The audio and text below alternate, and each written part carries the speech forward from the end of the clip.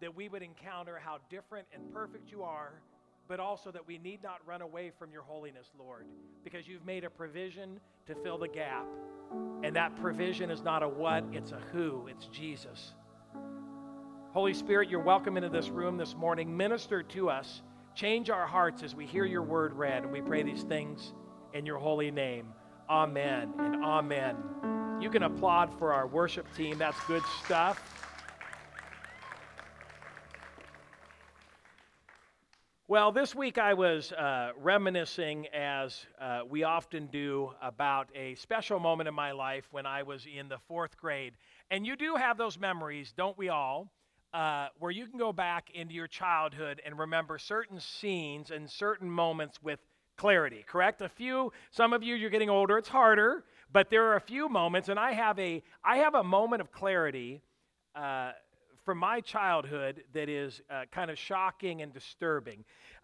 So I'm in 4th grade, and it's the first or second day of 4th grade, and I'm for some reason we were sharing desks. Don't ask me why, but we were sharing desks, and the kid next to me asked me if this little girl, Mary, who is 2 rows ahead of us in class, if I thought she was cute, okay?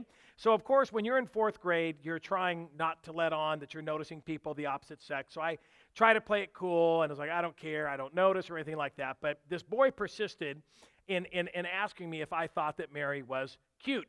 And so the second or the third time, I finally said, yeah, you know what? The truth, she was cute. So the truth, yeah, I think she's cute. Well, what do you think happened? This boy immediately stood up and said to the whole class, he thinks Mary's cute. Hey, everybody, Mary, he thinks you're cute. And two things happened right then. The first was, I discovered that secrets are not kept well, right? You learn that. But the second thing that I thought was this weird emotion, and I remember this weird emotion where I knew every boy in that class thought Mary was cute, right? Every boy in that class thought Mary was cute. And yet, when you admit readily to something that everybody else knows that they're suffering too, they like to all point at you and make a scapegoat of you. This is kind of like when I was in high school, and if there was ever a cool kid that beat up a nerd kid, I would always stand next to the cool kid and say, hit him harder, because I was a nerd. And for some reason, I thought that by encouraging somebody else to do it, then I would not get beat up, right? There is something in our human nature where we know we're broken.